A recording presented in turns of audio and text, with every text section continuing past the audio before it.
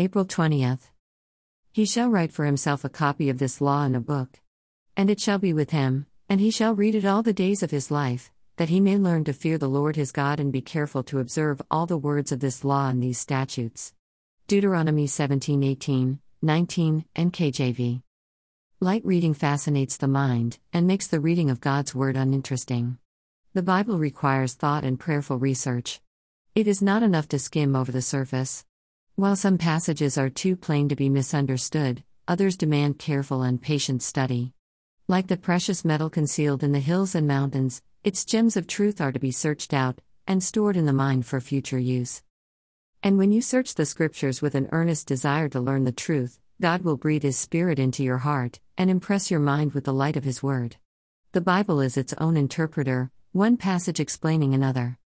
By comparing Scriptures referring to the same subject, you will see harmony and beauty of which you have never dreamed.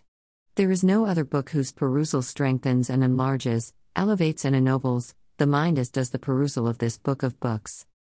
The injunction of the Word of God is work out your own salvation with fear and trembling. For it is God which worketh in you both to will and to do of His good pleasure. God and the human being are to cooperate. All are to work out that which God works in. Students of the Word of God are to use the knowledge they have gained. They are to improve the opportunities that are thrown in their way.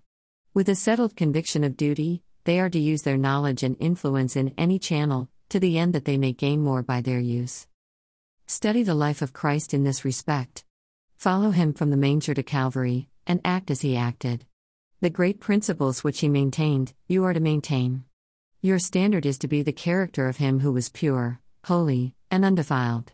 Youth's Instructor, June 30, 1898. Courtesy of Ellen White Writings, To Be Like Jesus.